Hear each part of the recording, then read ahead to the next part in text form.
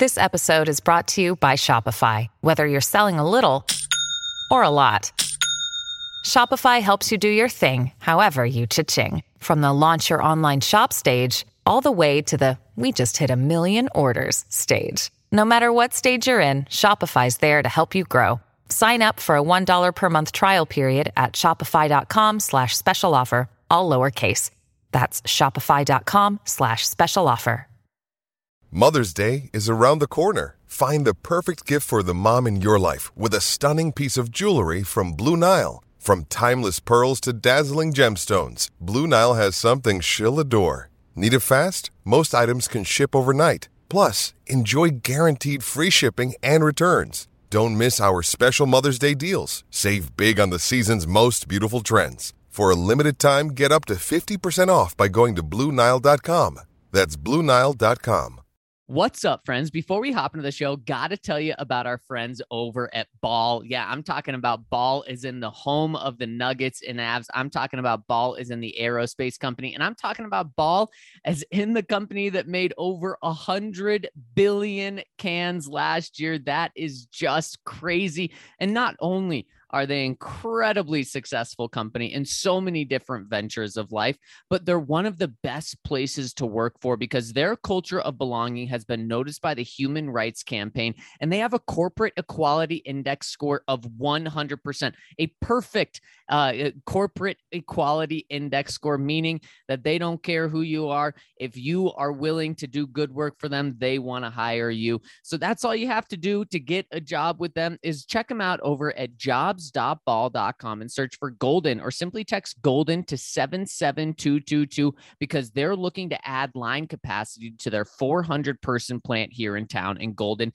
because the demand for sustainable aluminum beverage cans is greater than ever. And more than that, chances are if you've consumed a beverage in a can, it's been from a Ball aluminum can. And they do great work over there, leading sustainability efforts, leading how they treat their employees. So no better place to work than over at Ball. So text Golden to 77222 or go to jobs.ball.com and search for Golden to land your job at Ball. All right, Mace, let's hop into the show. Number one for the one and only DNVR. Two goes out to Zach Mace, Arcade, and the bar. Three for Mr. B in that old trophy case. Number four we're still waiting for, well, bring on the chase. Out on the field at Mile High, Broncos win is our desire. Coupled with a break, brew and a friend, bleed orange and blue to the bitter end. Come and join us, DNVR. We are DNVR. Welcome into the DNVR Broncos podcast on this fabulous Friday edition. I'm your host, Zach Steven, joined by my man, Andrew Mason. And before we hop into the show, got to tell you about our friends over at MSU Denver Online, our presenting sponsor, MSU Denver Online, because they are the new urban online university with learning outcomes equivalent to face-to-face courses, which is just unheard of at other universities. But over at MSU Denver, they deliver. They have great gen eds taught by real people, great completion options, full programs, and the virtual services to keep you healthy and happy on your way to graduation. And whether you're online or on campus, it's all the same to them. Their students do just as well online as they do in person, which means you get the same degree while continuing to live your life. And Mace, my boy, what's up? This is the last Friday without NFL football. At this time next week, we'll already have one game in the books, the Dallas-Tampa Bay game for Thursday Night Football to kick off the season, which I think is going to be a Tampa Bay rout. Yep. Might as well just get that out there right at the start here. Yep.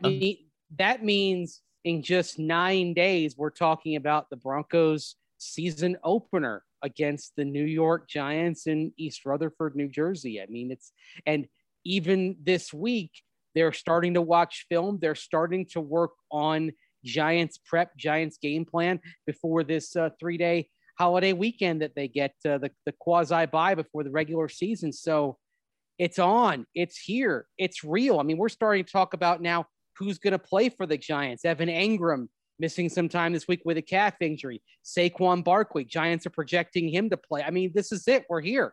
Yes, we're here. Over. We're here, Mason. We're also talking about, is Noah Fant, Bradley Chubb, are they going to play? We are truly almost in game week, Mace, and I absolutely love it. I'm so excited. And you said Tampa Bay should start the season in a rout. I totally agree with you there. A lot of people think the Broncos should start their season in a rout as well, just because of how bad the Giants are looking. But obviously, Saquon is a big name to keep an eye on, because if they don't have him, Mace, their starting running back is Devontae Booker. You got Devontae Booker and Daniel Jones going up against this Vic Fangio-led defense.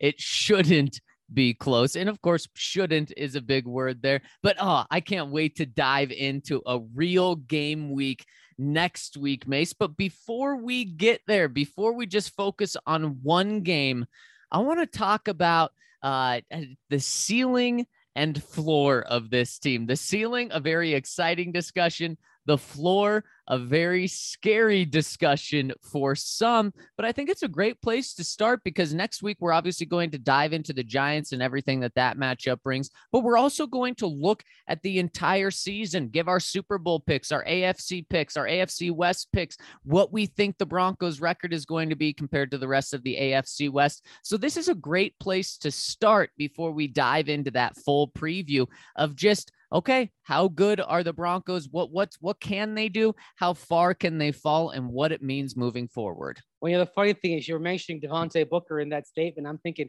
Devontae Booker sliced up the Broncos last year when he played for the Raiders. So let's not sleep on him a little bit. But yeah, floor and ceiling, and it's always interesting to kind of take a look at this and look at the potential outcomes for this. And I would say this, Zach, a year ago at this time, what did you think the floor for the Broncos would be going into that season? Oh boy. 6-10. I thought that it wasn't going to get much worse than what it was the year before, Mace. And so literally exactly. They finished below the floor. I mean, I think going in, I thought their floor was 5-11, just because I thought, okay, probably too much talent on the defensive side. Of course, we saw a lot of that talent go by the way of injuries, but they scraped the bottom of what I thought they would be. And that's why it's kind of always interesting to take a look at this and where it goes. And obviously, like for some teams, like for example, if you look at, say, Tampa Bay, you'd say their floor is probably 9-8, but then you have the catastrophe of if they lose Tom Brady. And then, because if you take out like a key player who happens to be a quarterback, your floor changes. I mean, like when Peyton Manning played for the Colts, their floor was probably 10-6 once he got going into year 5 and beyond. And then they lose him and they go 2-14. The Broncos are an interesting team in that, because there's probably so little difference in overall outcome between their two quarterbacks, I don't think their floor or ceiling changes either way if Drew Lock has to go.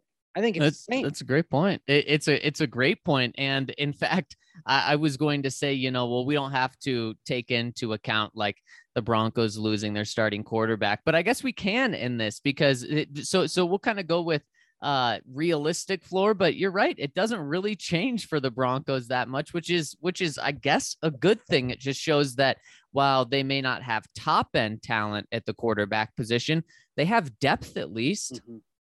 I mean, they may not be in the top 24 teams in terms of the quality of their starting quarterback, but I would guess they're in the top 8 teams in terms of the quality of their backup.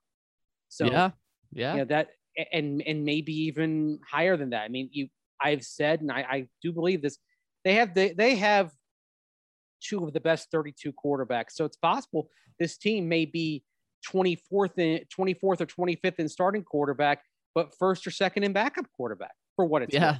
That's crazy. The reason why I'll say 2nd is as long as Justin Fields is the backup, you might want to say, okay, they're number 1 in Chicago. Right. Yes, you're right about that. And Mace, it's last year, when looking back at last year and where I was wrong about why I thought the Broncos floor was what it was the year before at 6-10, was because I thought that Drew Lock was going to continue to progress And I thought at worst case, if he stays where he is, or even if he takes a step back, because I thought taking a step back was realistic for him. If he takes a step back from 7 touchdowns to 3 interceptions, he's still going to be, a good enough quarterback to get this team to where they were the year before. And that was with the disaster of Joe Flacco and Brandon Allen. And I thought Drew Lock throughout an entire season on his own is going to be at least where that team was. So that's why I thought 6-10. But I didn't really take into account that Drew Lock was actually going to be one of the worst performing quarterbacks in the league. And the Broncos were going to have to start Jeff Driscoll for a game. And they were going to have to start Brett Rippon for a game. And I didn't see that much of a step back. So that kind of, unfortunately, little buzzers are going off in my head and saying, okay, well, what's the worst Teddy Bridgewater could be this season, or a combination of Teddy Bridgewater and Drew Lock? And sure, he could go out and throw 1 touchdown to 6 interceptions or something, but realistically, so that's kind of where I look at this. Is I view it all through the lens of the quarterback. Now, defense, offense, those things will have some variables as well in this equation, but what is the ceiling for Teddy Bridgewater, and what does that translate to wins? And what is the floor for Teddy Bridgewater and a Drew Lock possible combination? And what does that translate to wins? Yeah, it's a really good question. I'd say I look at this team's floor with either of them being 5 wins. And that's just, okay, a lot of things have to go wrong. Yeah. But at this, and look, 5-12 would be a disaster. Oh. 5-12 would probably, and here's how you'd get to 5-12. I think it would be a season that goes off the rails early and never recovers. I mean, if sort of the disaster of, say, starting 1-3 or 1-4, and then you make a quarterback change in the midst of that, and the quarterback change doesn't really help anything out. And that's possible. If they get off to a bad start with Teddy Bridgewater and they put Drew Lock in, what if Drew gets out there and he's still making, when he gets under pressure, is making some of the same mistakes that we've seen before? Then you also run the risk of, morale going down, lack of security for the coaches. And that's why you have to say that a season like 5-12 is still possible, because there are things that, as talented as this team is, could unravel it quickly. Now, that being said, it's not a floor like we talk about with some other teams that have been struggling. Like, you look at Detroit, you look at Houston. These teams have much lower floors. Jacksonville, you can get most of the NFC East, for example. These teams have lower floors than the Broncos do, but still there's that possibility that if everything just comes undone, and then you get to the end of the season, people know the coaches are out and guys are just kind of, they're either playing for their survival, or if they know but they're going to survive, they're kind of checked out. That's why you can't dismiss the possibility of a disaster like 5-12. Yeah, and I think, Mace, that's where I'm going to put the bar as well. And the reason for that is, like I said, I think for this just all depends on the quarterback play. How bad can the quarterback play be? And let's just say it's Teddy Bridgewater the entire year and it's that bad. And maybe Drew Lock comes in and contributes a little bit to this, but let's just go with the starting quarterback right now. And I want to look at Teddy Bridgewater's worst statistical year. And it was his rookie year, which isn't really fair, but that was kind of his floor. As good quarterbacks, it probably should be their floor statistically, is their first year in the league. In 13 games that he played, only 12 starts, but 13 games, 14 touchdowns, 12 interceptions. Kind of sounds like Drew Lock's year last year with 16 touchdowns and 15 interceptions. You put that over a 17-game schedule, that's about 18 touchdowns and 16 interceptions, kind of like Drew Lock's season last year. And what did the Broncos do with that poor quarterback play? Well, Mace, they went 5-11. And so that's why I'm going to keep the floor the same. I'm not going to knock them down anymore, because the very bottom, this team is too talented to lose more than 12 games this season. But let's just say the quarterback play suffers. There's injuries on defense, just like there were last year. There's injuries on offense, just like was last year. I'll say 5-12. This is not a bottom feeding team where they could be a top 3 pick in the NFL this year. They're just too good for that. Exactly. And I kind of agree. That's why I say the floor is 5-12.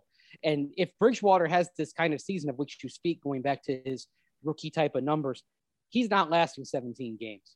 Right. That's the other thing.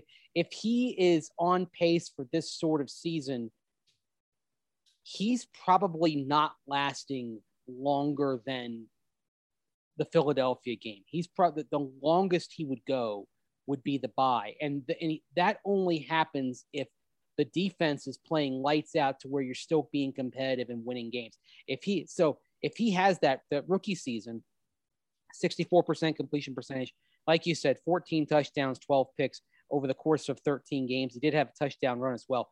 If he has that, then if the team struggles, he's probably out of the lineup by early to mid-October.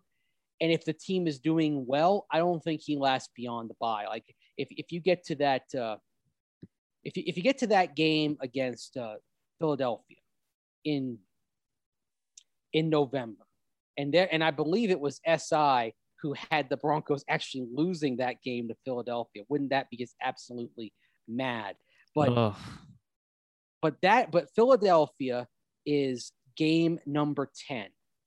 And if Teddy Bridgewater has rookie Teddy type of numbers, and they're sitting at 5-5 or maybe even 6-4, I think they look at things coming out of the bye and say, okay, we're going to need a spark here. We're going to make a change.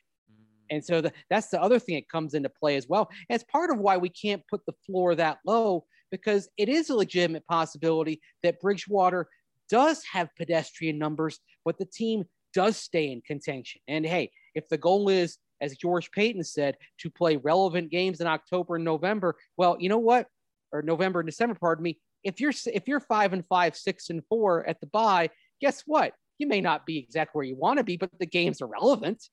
Right. Yeah, exactly. You're in playoff contention. You're talking about being in the mix for a wild card.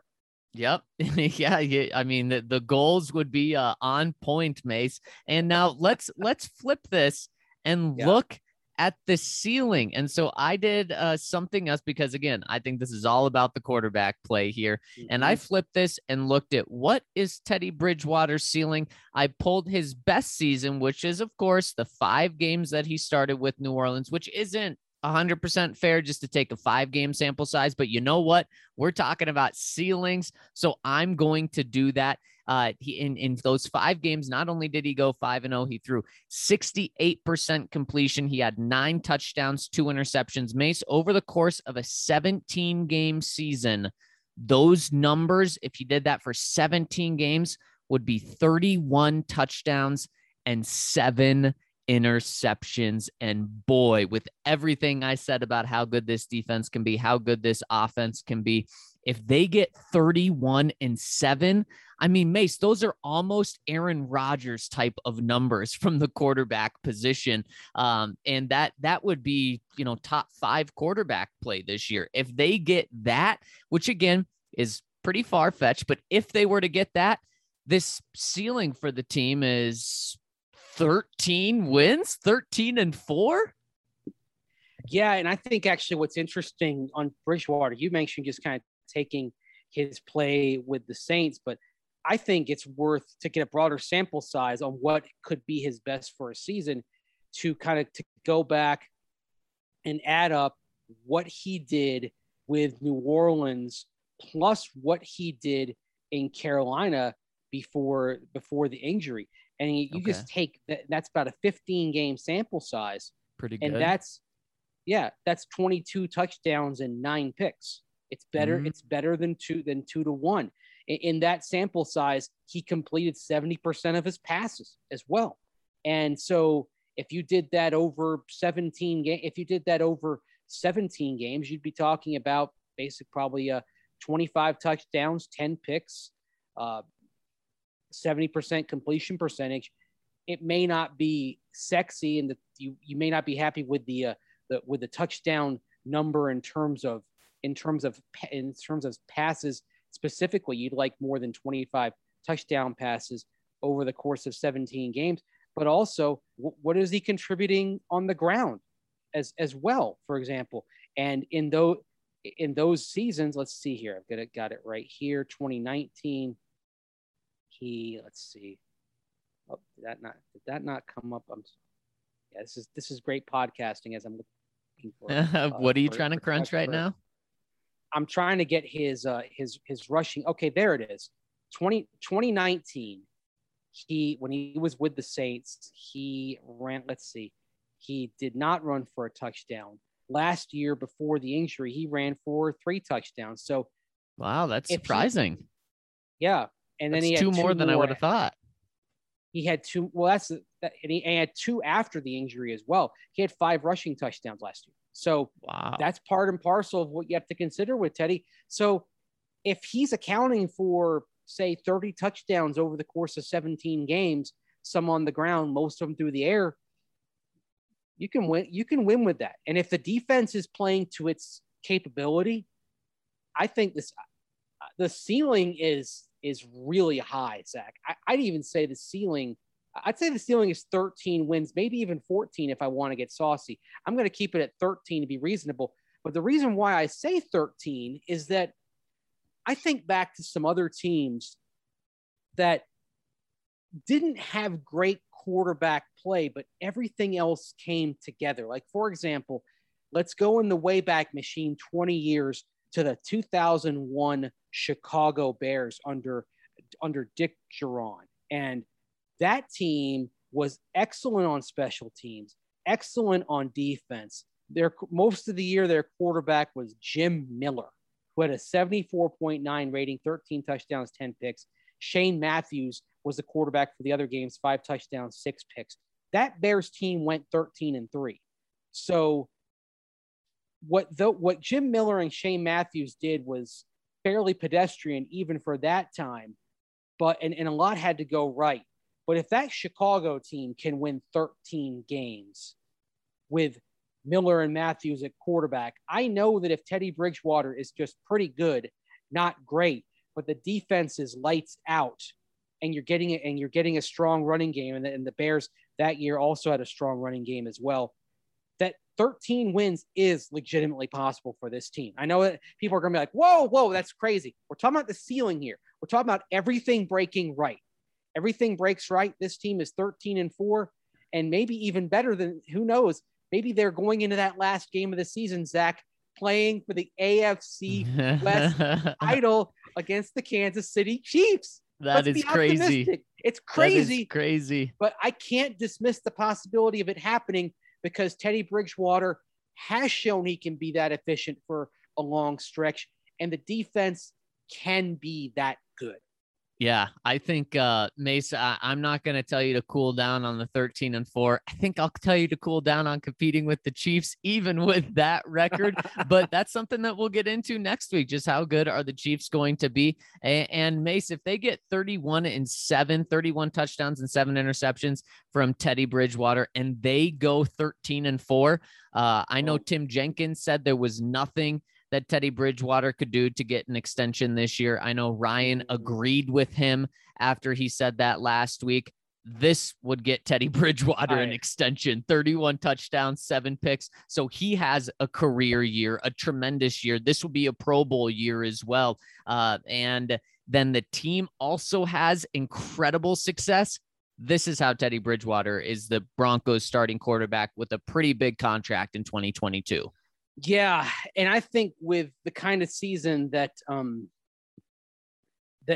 I brought up, I would say he could get an extension, but it would be kind of a 1 or 2 year extension where he clearly remains a bridge to somebody else. If he has the type of season that you're talking about, 31-7, that might be a 3 or 4 year extension. Yeah. That might be doubling down and saying he is the guy. Now, again, you distilled it down to what he did in New Orleans, and that's obviously only 5 games, but if the team is successful and he has that type of season, and the guy who's making the ultimate call is part of the group of people who drafted Teddy Bridgewater. Yep. Damn right I could see him getting an extension. I know people may kind of shudder at that. They would. But George Payton, on some level, believes in Teddy Bridgewater. Yep. He would, and he wouldn't have, of all the possibilities for veteran quarterbacks, he wouldn't have made Teddy the guy to bring in of all those veteran competition possibilities if he didn't believe in him. If he didn't believe that there was still that there was upside to him that we haven't seen. And this is kind of part of how, our brains work. When you have a perception of somebody coming into the league, then sometimes you revert back to that a little bit and say, well, if A, B, and C could have happened, then all this would have worked out. And it's easy to believe that George Payton looked at how things were progressing for Teddy in his first couple of years before he got derailed by that injury, now sees him 5 years removed from that horrific injury and says, you know what? He's gotten back on his feet. Maybe he isn't quite as nimble as he was before, but he's a more accurate passer now than he was earlier. Why can't he be that guy that I believed he could be when we drafted him back in 2014? And Bridgewater's still he's 28 years old, right? Yep. I mean, if that's not late enough for a quarterback to emerge and enter a prime. In other words, if he has the type of season that you speak of, Zach, 31 touchdowns, 7 picks, you could sign him to a 3 or 4 year deal if you believe that he's a franchise quarterback, and you could, and then you could easily justify that in terms of how you expect the next few years to go. It's something that, is it unlikely? Yes. Can you dismiss it entirely? No. Yeah, I completely agree. And Mace, I do think your 22-9 is probably more of a realistic ceiling, and not even ceiling, but more of a realistic good season from Teddy. And with that, I would put the Broncos win-loss total at 11-6, maybe even stretching to 12-5. But if Teddy goes 22-9, or the quarterback position goes 22-9, this team is winning double-digit games. They're at least at 10-7, but I like to think that they would be 11-6 just because of everything else around them too. And that is not only a playoff team. That's a team that didn't back their way into the playoffs. That was a team that had a strong hold on a playoff spot in November and December. So they weren't just relevant in November and December. They were strong in November and December and have a very good chance to make noise in the playoffs. And we're asking not that much. We're talking about 22 touchdowns. That's not even 1.5 touchdowns per game, but it is less than one interception, or I guess it's right about half an interception a game. It's not about being an incredible quarterback. It's just about being a good quarterback. Yeah, and if he played all 17 games, that 22 touchdown line would prorate to 25. Right. So that'd be 20. It's 25 touchdowns, 10 picks, and his rating would be 99.0. That's maybe not an MVP type of rating. Certainly not. It's but that's the kind of season that if you said, all right, well, that's what he did in that 15 game pre-knee injury stretch from New Orleans through the first 10 weeks in Carolina last year. And then he turned around and did that for us.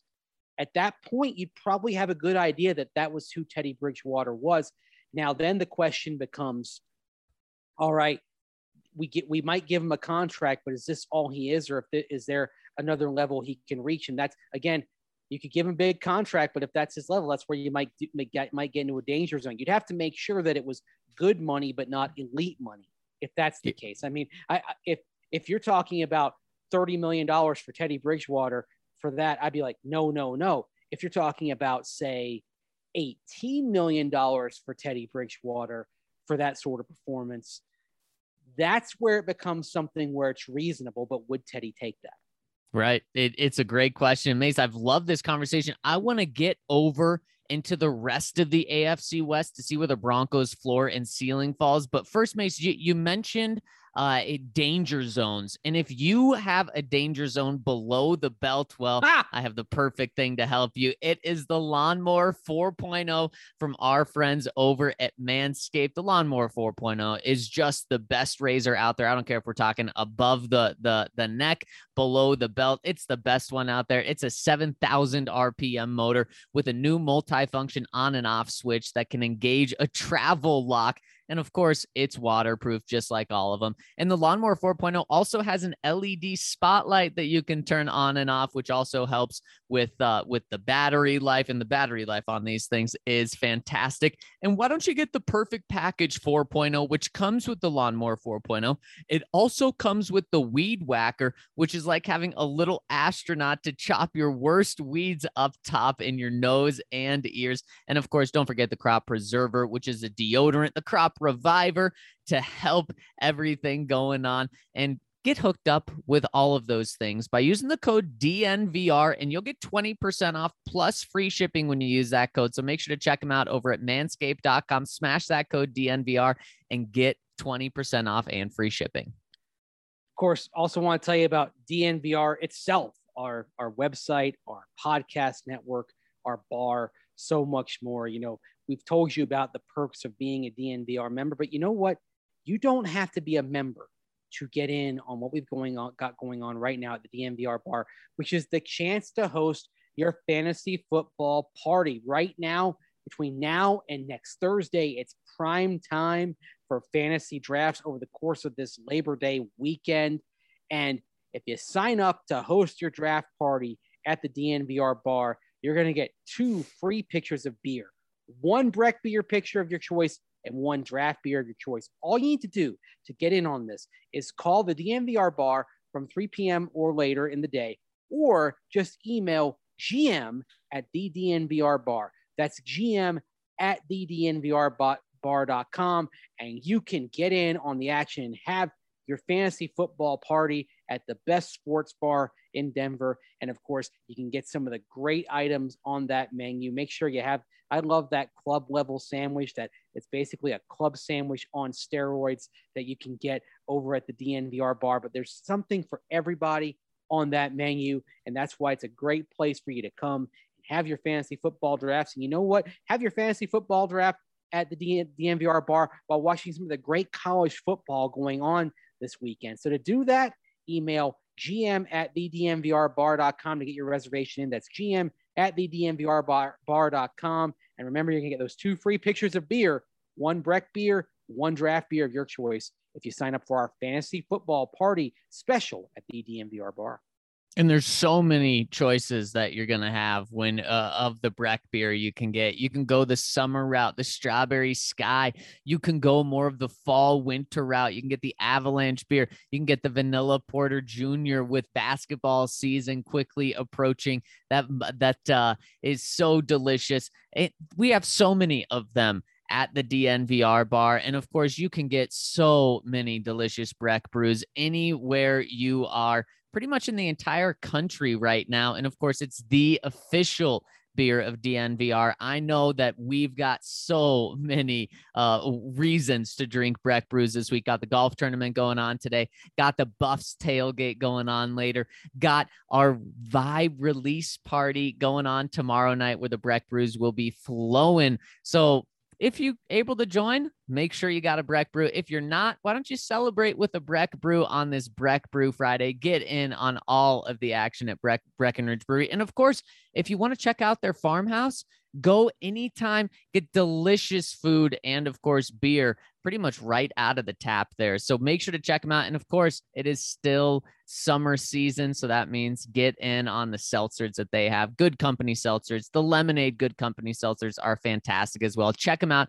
at Breckenridge Brewery. All right, Mace, let's take a look around the AFC West now. And actually really quick before we did that. So there's an article from ESPN that says the floor and the ceiling, their projected floor and ceilings, and the reason why, the variable I am convinced for the Broncos, it is all about quarterback play. That's why I judged everything about their floor and ceiling based off quarterback play. Is that what ESPN had? They didn't. First of all, they went with 11-6 as the ceiling, 6-11 as a floor. And the variable, our friend Jeff Legwold wrote this, was, can the defense be dominant? And comes down to this, as Legwold writes, quote, the bottom line is they have to avoid the long list of injuries they had last season, and Von Miller and Bradley Chubb have to be on the field together for at least 15 of the team's 17 games. And I think that's kind of a clear thing to mention here, because, you know, when they drafted Bradley Chubb back in 2018, I think we were all kind of jacked about the possibility of what those two could do together. But we've seen that so infrequently. We saw them, of course, playing 16 games together back in 2018. They had together 26 and a half sacks. But in 2019, they only played 4 games together. And in the course of those 4 games, with Bradley Chubb being hurt in the fourth, they had 3 sacks combined. So basically, you're looking at a total of 29 and a half sacks for the duo in 20 games together, roughly a sack and a half a game. And that's why you need these guys out there, because if we're going to be talking about them combining for close to 30 sacks, or certainly in the mid 20s, 25, 26 sacks between them, they need to be together. And that's why Bradley Chubb going back to the indoor facility with a team trainer at Thursday's practice, Zach, that was a little bit of a troubling sign. Yeah, it certainly was. But Mace, with this team, they've just been searching for average quarterback play for so long. The talent has been there on the defense. Did they live up to it last year? Of course not. Were injuries a big part of that? Of course they were. The defense being elite is important, but Mace, the defense could be disappointing, and this team could still go 11-5 if they get good play out of their quarterback position. And as we've talked about, it's no surprise, but I just think it's all about the quarterback for most teams in the NFL, but specifically for this team, just hitting certain benchmarks. But so I'm happy to hear that from ESPN and Jeff, because I want to know what ESPN has to say about the variables for other teams. And so Mace, let's start at the top. Let's start with the Kansas City Chiefs. I don't know their ceilings and floors. I'm going to guess them, and you tell me if I'm close. I'm going to say the floor for the Kansas City Chiefs, and personally, I'm not going to take injuries like a quarterback injury into account, because I think any team can obviously have a drastic floor if that happens. So I'm going to say Mahomes plays every game. Oh my gosh. I'm going to say their realistic floor is this even feels too low, Mace. I'm going to go 11-6. That just feels too low still. Okay, they went with 9-8 as the floor. 9-8. But that would be incredible. If Mahomes plays at least 13 games, they're not doing any worse than 10-7. Exactly. They're gonna have double-digit wins. Right. And the thing that we actually saw a couple of years ago, back when Matt Moore got forced into the lineup, is that they can still be reasonably productive without Patrick Mahomes. What they lack is that otherworldly capability to dismantle you. But right. as long as Chad Henne just gets the ball from A to B, so finds Tyreek Hill, finds McCole Hardman, finds Clyde Edwards-Helaire out of the backfield, finds Travis Kelce, they're not going to be but so bad. No, with Chad Henne piloting the ship for a few games. Yeah, so I that's totally why I agree. think, and I say Patrick Mahomes plays 13 games, and then Chad Henne plays 4. My guess is with Chad Henne, they go 2-2 in those 4 games. They're a 500 team maybe if they had to play the entire season with Chad Henne, maybe like an 8-9 team. Yeah. But that, I agree. But that's the other thing to consider with the Chiefs. But if Mahomes plays 13 games, their floor is 10-7. What do you think the ceiling was? Personally, I don't think ESPN did this. I think their ceiling is 17-0. I am very afraid of the Chiefs this year, maybe more than any other year, because they're going to have all the juice coming off that Super Bowl loss. I'm very afraid of the Chiefs. I think ESPN went 16-1. They went with 14-3. And what? Okay, maybe I'm too high on the Chiefs then. Well, which would be good. I'd be happy if I'm too high on them. You start looking at some of their more demanding games, like look at their opening: Cleveland at home, at Baltimore, Chargers at home. Then after a respite against Philadelphia, they play Buffalo. They play at Washington. They play at Tennessee. Washington looks like they'll be a solid team. Tennessee has been a perennial playoff team for most of the for three of the, they've not perennial, but 3 of the last 4 years, and they've given the Chiefs some problems. They play the Giants, but then they play Green Bay, and so that's like the extra game that the Chiefs got schedule wise was Green Bay at home, and then the games that they have that everyone else in the AFC West doesn't have because of playing other first place teams. They got Buffalo and they got Tennessee. So you just kind of look at that and say, okay, yeah, I can see why you'd say the ceiling is only 14-3, because they've got a schedule that's pretty rigorous in parts, and I can't see them going through these games. Cleveland, Baltimore, and these aren't in a row, but just kind of pointing out their tough non-division games. Cleveland, Baltimore, Buffalo, Tennessee, Green Bay, and then Pittsburgh down the stretch in week 16. I can't see them going through those without taking at least a couple of dings. Yeah, Mace, I think that's a good point looking at that. 15-2 is my ceiling. Yeah, and I see what you're saying there. I think 15-2 is probably more realistic than 14-3, because you look at how tough those games are, and you said non-division games. The division games going up against the Broncos defense and the Chargers offense, depending on what they could be very tough as well. And they could drop a game or two here and there as well. But you still look at, yes, those are tough games, but every team that faces the Chiefs are saying, oh my gosh, this is an extremely tough game. So I'm shocked that they put the ceiling at 14-3, and no surprise that we said, probably an unrealistic ceiling, but a ceiling if Teddy Bridgewater balls out is 13-4 for the Broncos. No surprise that we're putting the ceiling much higher for the Chiefs at 15-2 and me 17-0. And so I'm going to guess that, or personally, I would say the variable here for the Chiefs is their offensive line. This is one where I don't think it's Patrick Mahomes. We know what Patrick Mahomes is going to be, Mace. The variable here is their rebuilt offensive line, and the rebuilt offensive line should be very good, but look what happens when the Chiefs don't have a good offensive line, and they have some injuries there. The Super Bowl is what happened, and Patrick Mahomes looked like a human. He didn't look like the super Mahomes that we've seen, and so that's why their offensive line, in my mind, is everything for this team. They're still going to be a very good team, even if it's a bad offensive line.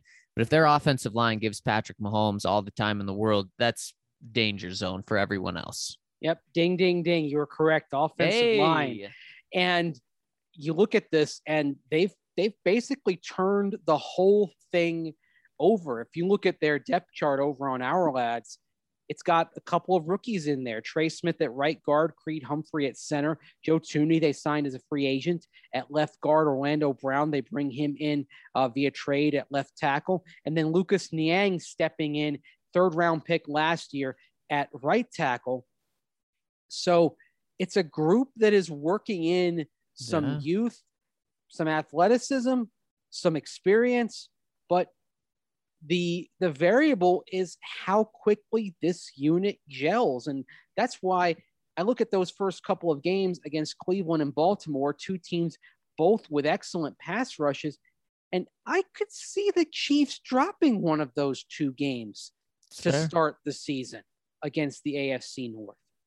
Yeah, that's fair. And boy, would the Broncos love to see that. Maybe with the Broncos' hot start, potentially, they'll actually have a better record than the Chiefs. Wouldn't that be something? That would get Broncos country so pumped. Oh my gosh! If they looked at the standings after week 2 and saw the Broncos 2-0 and the Chiefs 1-1, of course, then again, like you could also be disheartened if you look at the Broncos at 3-0 after 3 games, but then the Chiefs are 3-0 with wins over Cleveland, Baltimore, and the Chargers, because at that point you'd be like, oh man, there's one of these things is not like the other. One 3-0 Right. came against teams that were 9-39 last year. All right, let's move on to the team that was in second place last year, and that's the Las Vegas Raiders. Zach, what do you think the ceiling and floor is for the Vegasites? Boy, I mean, I want to go floor as so low here, but I can't put it that low because they do have Derek Carr. And Mace, what's the worst? I don't know if you know this off the top of your head. What's the worst record the Chiefs have had with Derek Carr in the John Gruden era? I believe they went 4-12 back in the 2018 season. John Gruden's first on the job, which of course started by trading Khalil Mack. So you almost kind of want to throw that out. Since then, though, 7-9 and 8-8. And yeah, and that's just kind of where I see this team is right around there, but they just have so much dysfunction. Because they have Derek Carr, I can't put their floor lower than the Broncos, but I can put it where the Broncos are. I'm going to go the same 5-12 floor for the Raiders. Yeah, and they do have, ESPN agrees with you on this, and I agree with you on this, that this is a team where if things kind of unravel, you can see it coming apart quickly, even though it's not a team that lacks talent on both sides of the ball, although certainly you can see some of the issues they've had in drafting. I mean, right now, Damon Arnett, first round pick last year, he's second on the depth chart. Cleveland Farrell, first round pick in 2019. He's on the second team on the depth chart too, behind Max Crosby at defensive end. It's funny. I look at the Raiders drafts in recent years, and there are picks that I loved that they made, but there are also picks that make you scratch your head. Like, for example, in 2019, I love the Max Crosby pick in round 4. I love the Hunter Renfrow pick value-wise in round 5. Both of those guys are starters. I didn't like Cleveland Farrell in the first round with Josh Allen, the pass rusher, available. And, certainly Josh Allen or Devin White, who went right after Cleveland Farrell, would have made this Raiders defense a heck of a lot better. So it's just like the interesting thing of their drafts since 2019 is, especially since Mike Mayock came in, is that I feel like they're getting the middle round picks right. But they're misfiring on the early round picks. It's kind of baffling what's been going on there. Yeah, it really is baffling. That's something else. And Mace, I'll go the ceiling for this team is 12-5.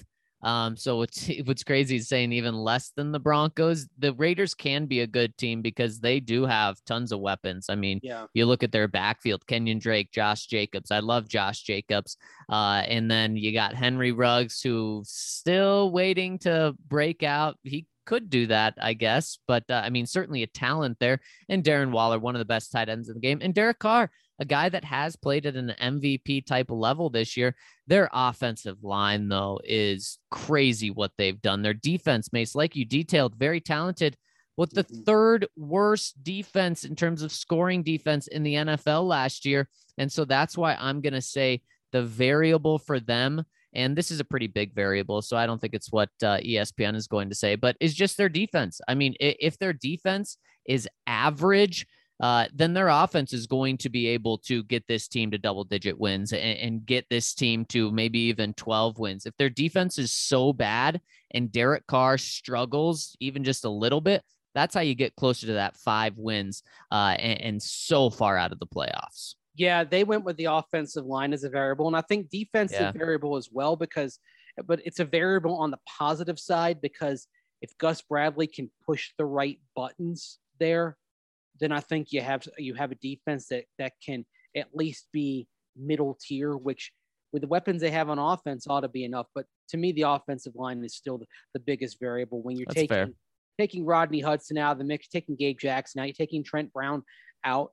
There are a lot of questions there up front. They're going to be going with their first round pick, Alex Leatherwood, over at right tackle. How is he going to do in that role, playing so much right away? Certainly coming from out of Alabama, you'd think he'd be ready, but he's still a rookie. There's still going to be some adjustment there for him. So the other thing I think is a variable is Henry Ruggs has got to be a big time producer, and he's got to be somebody who is doing well enough to draw the attention of opposing defenses. He's got to be somebody where not only do you have a corner on him, but or whether it's outside or slot corner, but you've got to have a safety that is monitoring him. If he is enough of a home run threat to where the safety's got to keep one eye on him, and thus maybe has to play honest against everybody else,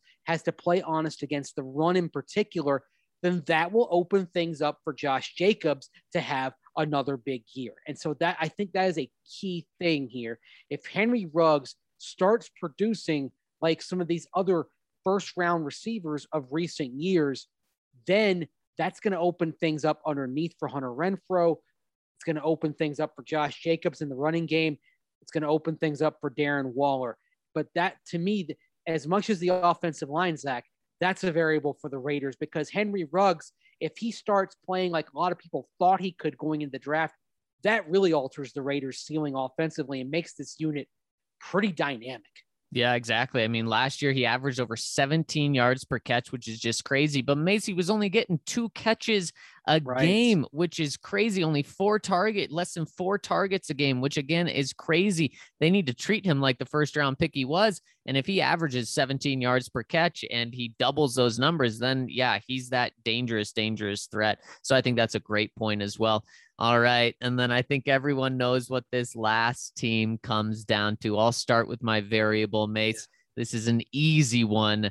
This comes down to quarterback. This comes down to Justin Herbert with the Los Angeles Chargers. And it comes down to if Justin Herbert's going to have a sophomore slump or if he's really going to be in the MVP race. I don't think it's crazy to say that either one of those are a possibility here. Look, Justin just took the league by storm last year, had the best season statistically a rookie's ever had, and 30 touchdowns. First time a rookie's ever done that. Could he come back to earth? Yeah. Do I think he's going to be a bust this year? Absolutely not. But a sophomore slump may mean 25 touchdowns and 12 picks. That's coming back to earth a little bit for him. It's still very good quarterback play. The Chargers will be still very happy about it. I think that's kind of a realistic sophomore slump for him. But then there's also the flip side. He could go out and throw 40 touchdowns and 8 interceptions, and that wouldn't shock me one bit. And that's why this is their ceiling is scary in my opinion, Mace. And I'm going to go with a floor for this team. You got to keep in mind rookie head coach, rookie staff pretty much, in a young quarterback. Rookie left tackle too. Yeah. Man, I just don't think that Justin Herbert is going to be a bust at all this year. So I'm going to say their floor is 6-12 or 6-11. Yeah. I went with a floor of 7-10. ESPN has a floor of 6-11. And there are a few reasons why I'm kind of raising their floor. Number one is that it is highly unlikely that they endure as many injuries as they did last year. And with the Broncos, I think it's one of the reasons why I kind of feel some excitement about this season is that usually you don't have that many injuries 2 years in a row. I mean, by the time the Broncos and Chargers played in week 16 last year out in Inglewood, those teams were shells of their former selves because of how many guys they had out at that point. So I think they'll be healthier. So, but that is still a variable for the Chargers because we've seen many a Chargers season get wrecked by a key injury at some point. So, yeah, that's just classic Chargers. Yes. That's a variable, but that's kind of down the list at number 3. Number two variable, I would say, is Justin Herbert, just because, okay, Wow. what's his ceiling going to be? What can he do? Can he get to another level? Is he a fluke? Probably not, but you got to see it again. But the number one variable, and ESPN and I agree on this, Zach, is Wow. the defensive side as a whole. Wow. Brandon Staley coming in, new scheme for that defense. He's obviously somebody that we know Vic Fangio thinks very highly of. Had a lot of success last year with the Rams defense. What can he do with a unit that clearly has talent and has talent at all three levels? You go on the defensive line, they've got talent. Joey Bosa, we know what he can do off of the edge. Kenneth Murray, I think, can have a big year in this scheme. And then you go to the secondary, Derwin James. What can he do being healthy? Chris Harris Jr., we know what kind of cornerback he is. Asante Samuel Jr., second-round pick, somebody who's had a really good summer to this point. The defense is a variable that is actually why I put this team's ceiling, Zach, at 13-4. Yep. And I'm right with you with the ceiling as well, Mace. I think that's a realistic ceiling for them because the talent is everywhere on offense, on defense, and now at quarterback as well. That really shocks me that you and ESPN don't have Justin Herbert. I mean, that's given him a ton of credit, which he does deserve for what he did last year, because you're saying that he's kind of a Mahomes already, like in terms of being a trustworthy quarterback. So that just shows how much you trust him there. And it's scary what the Broncos could be facing in terms of the Chiefs and the Chargers. But hey, look at that. I mean, what we said the ceiling was super high for the Broncos as well. Mace, I've loved this conversation, and I think it's a great way to kind of start our preview into the season, which we're going to be doing next week. And man, I'm curious where we all think this division plays out. I think number one is pretty obvious, but then number two, as we've kind of discussed, there's a lot of variables that make the waters a little murky. There are. And one thing that you kind of look at as well is the schedule, and the schedule is going to have an impact.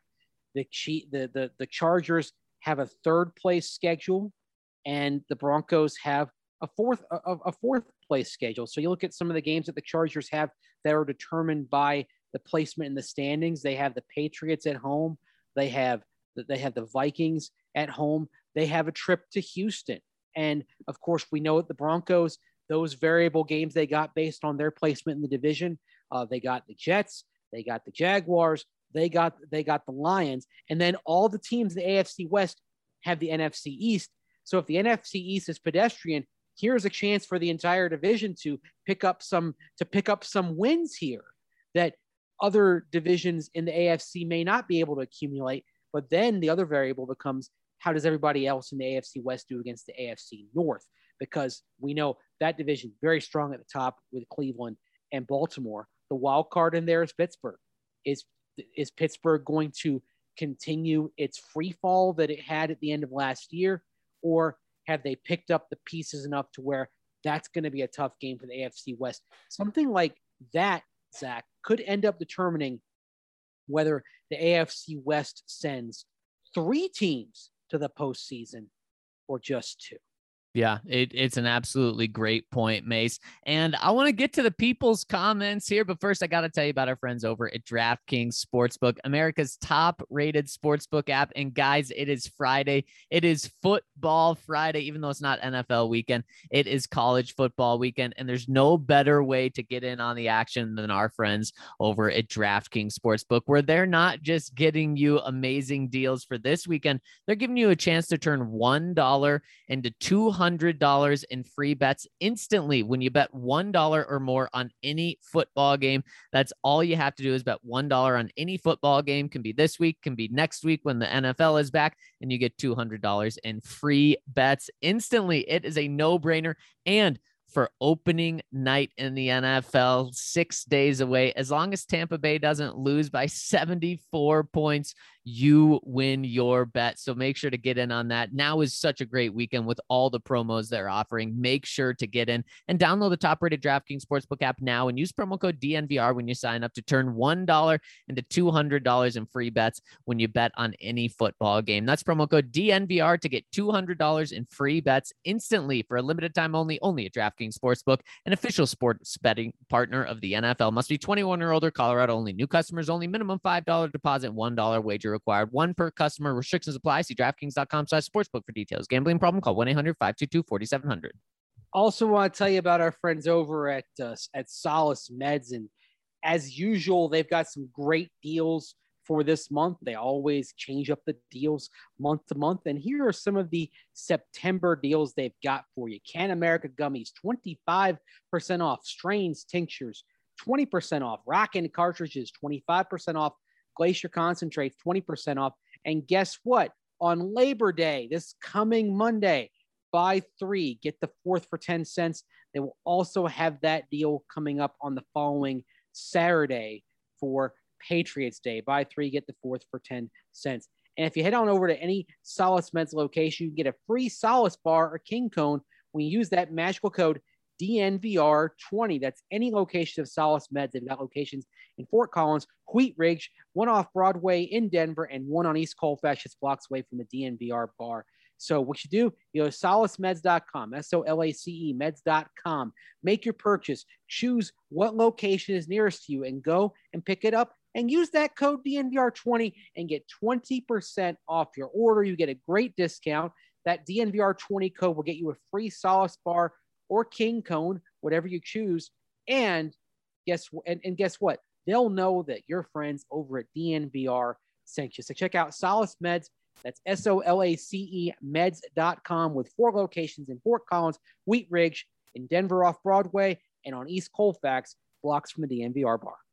The Colorado Exos aren't just an awesome idea. They're actually a really good team. They finished their first season at 5-5, which is an incredible start for a brand new team playing against professionals that have been playing for years. And of course, the Colorado Exos are a bunch of athletes from different sports that are brought together to play and learn the game of rugby. And this is already an instant success. They're playing over at Rugby Town, USA, here in Colorado, here in Glendale. And they're athletes who have competed at the highest levels of their respective sport. And if you think that you can join them and be successful as well, or you're interested in trying out for the Colorado Exos program, which is so cool, contact the director of recruitment. His email is ppasque@glendale.co.us. Again, that's ppasque@glendale.co.us. Get in on all the action with the Colorado Exos and make sure to check out games when their next season is around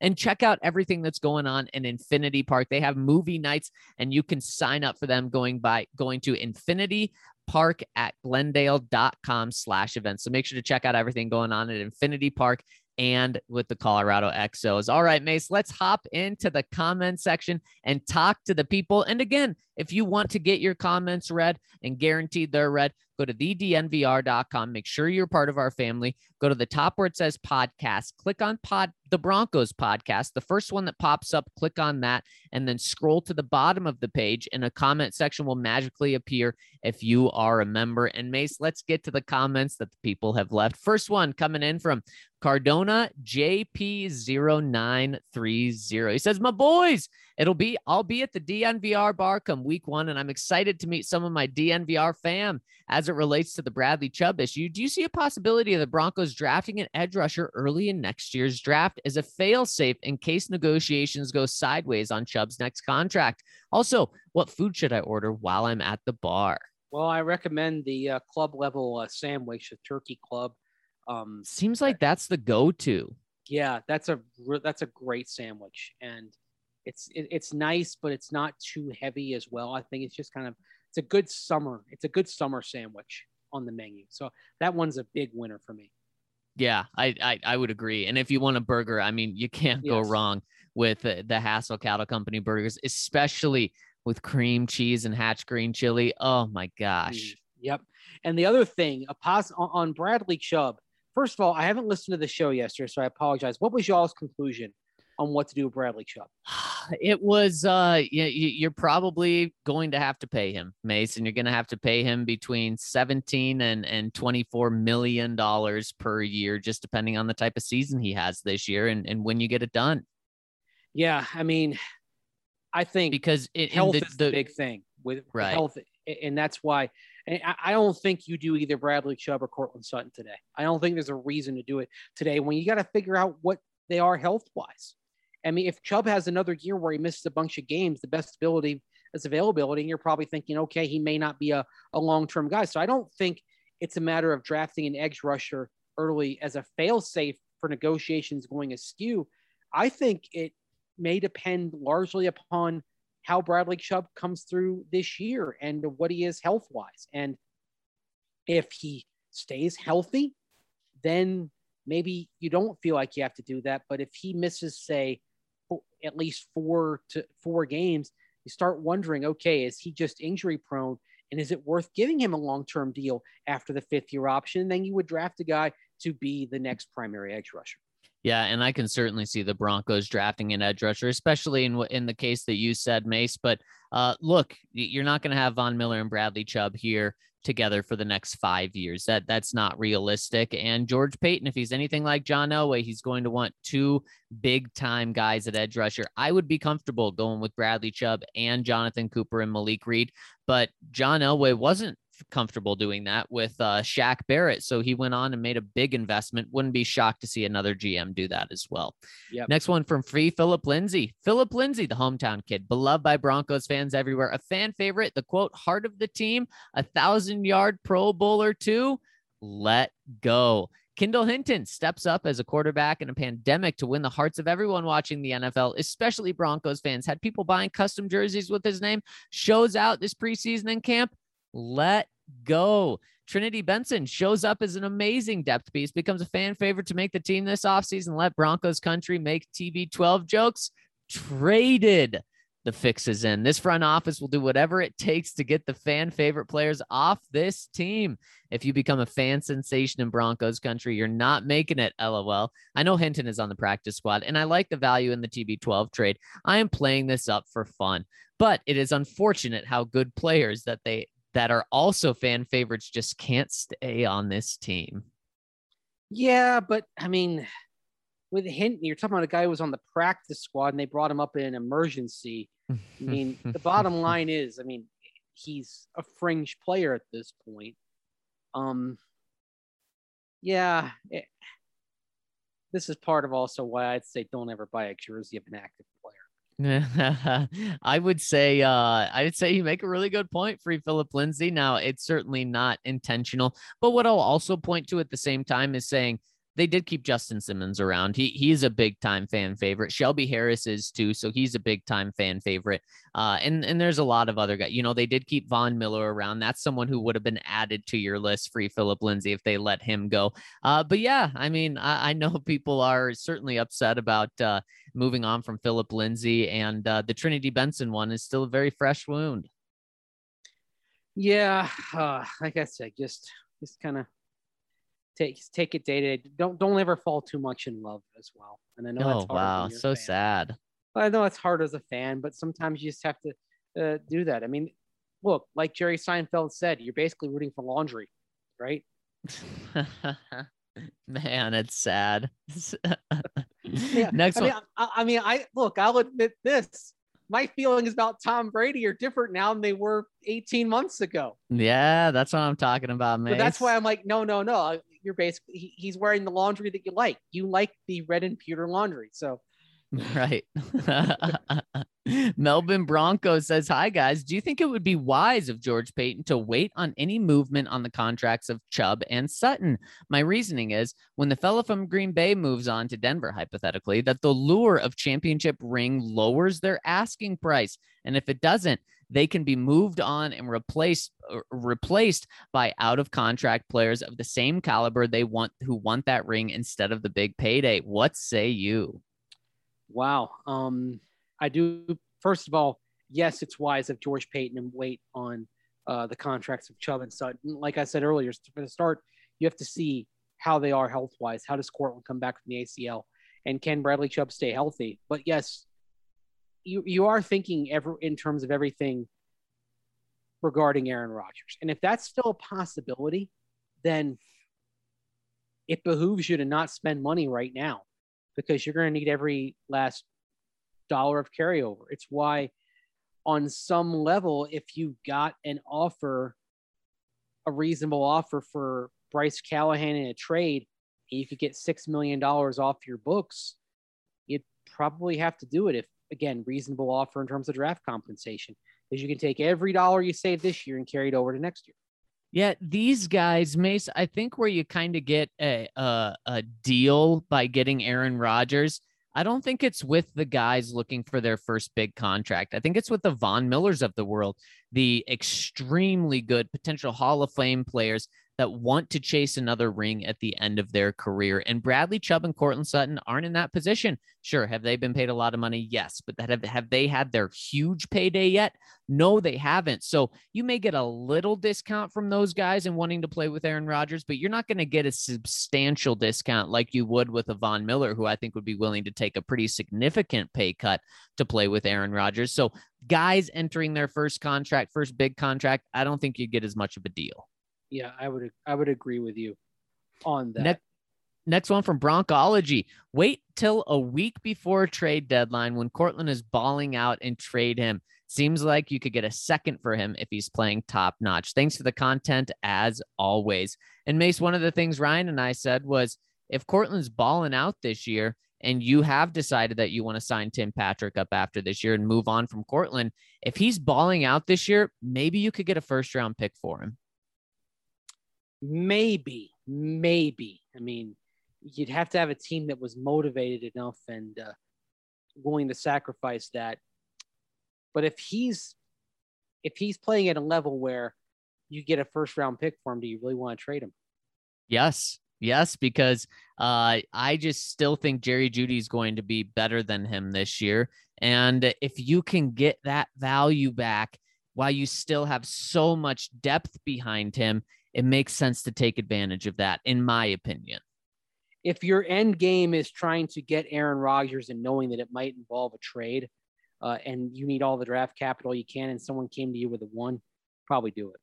Right, exactly. And if you're not able to land Aaron, that one could go a long way in helping you move up for a quarterback next year. Yep, exactly. So Dan Burke, hey guys, so the Broncos had 3 players in total that were claimed, which ties them for most in the league in terms of guys waived and signed to other teams' 53-man rosters.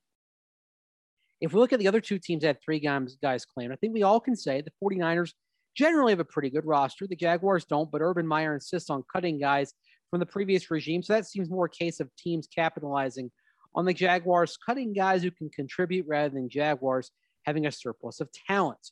Do you think having other teams claiming our players is evidence of better roster depth for the Broncos if our bubble players are getting claimed by other teams?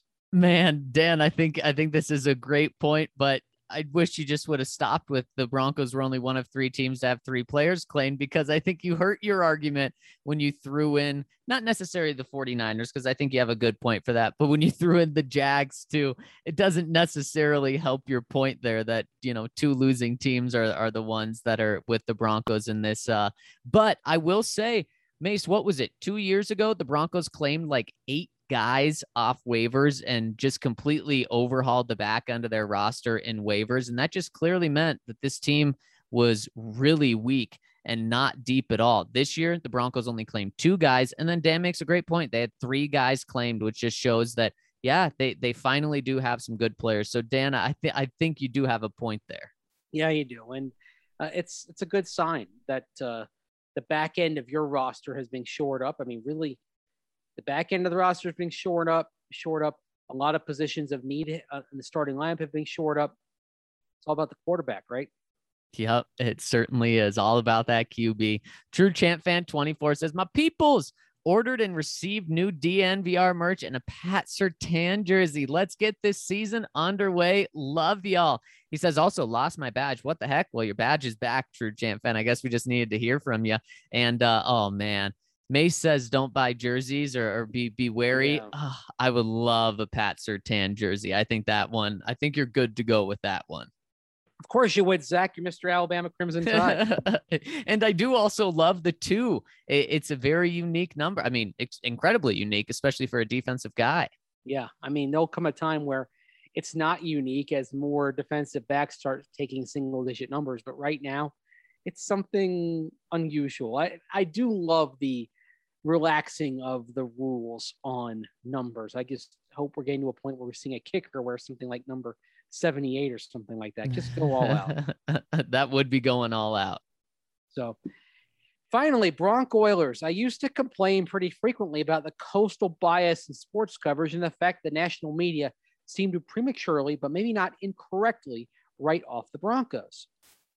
Now, I feel like I'm living in a bizarro universe where the national media is actually higher on the team than a lot of Broncos country based on the starting quarterback announcement, with a lot saying this team is a legitimate playoff contender under Teddy and could potentially surprise some people if we do make it into the tournament. I know there are still some who are not stoked about the QB position, but is it not nice to hear some optimism for this team outside of Broncos country for once? It's a great point, Bronco Oilers. And I think the reason for that is Mace Drew Lock was a 2nd-round pick, so he didn't get a lot of national hype coming out of the draft. He had 5 games at the end of his rookie season, which I think a lot of national people really downplayed, which kind of surprised me. And then last year he wasn't good. So the country hasn't seen a legitimately good long stretch of a performance from Drew Lock, but from Teddy Bridgewater, the nation has seen that. Everyone knew that the Saints were 5-0 when Teddy came in, and Teddy has been all over the country. And I think people respect Teddy Bridgewater as a player, and respect is different than thinking he's a top 10 quarterback, but I think they respect him, and he does have a winning record. And when you look at this Broncos team, the rest of their team, as we went through on our pod on Wednesday, Mace, the rest of this team is ready to win, is built for winning right now. So if Teddy continues to be that winner, then success will follow here in Denver.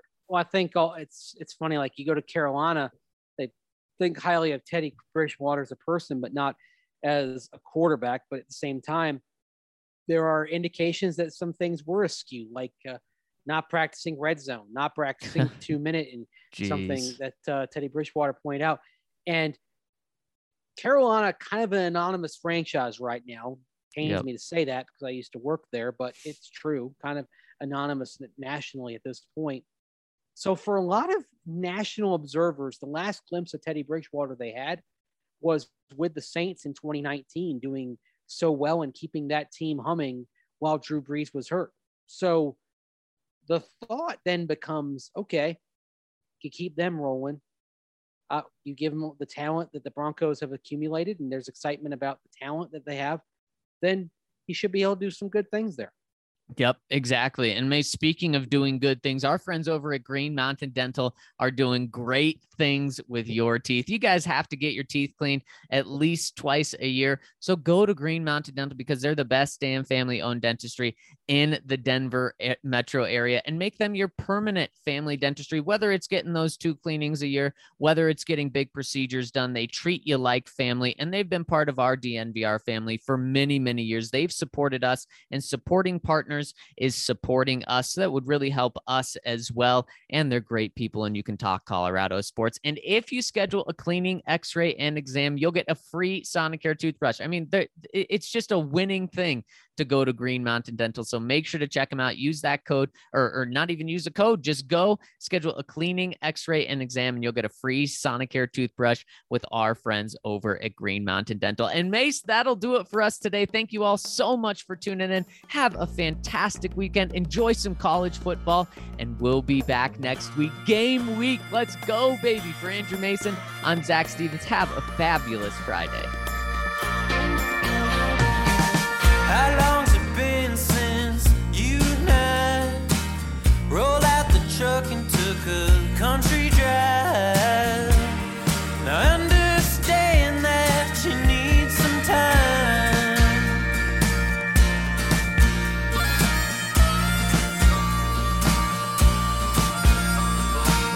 I know some landmarks we used to hit where flying cotton would stick to your lips. Now I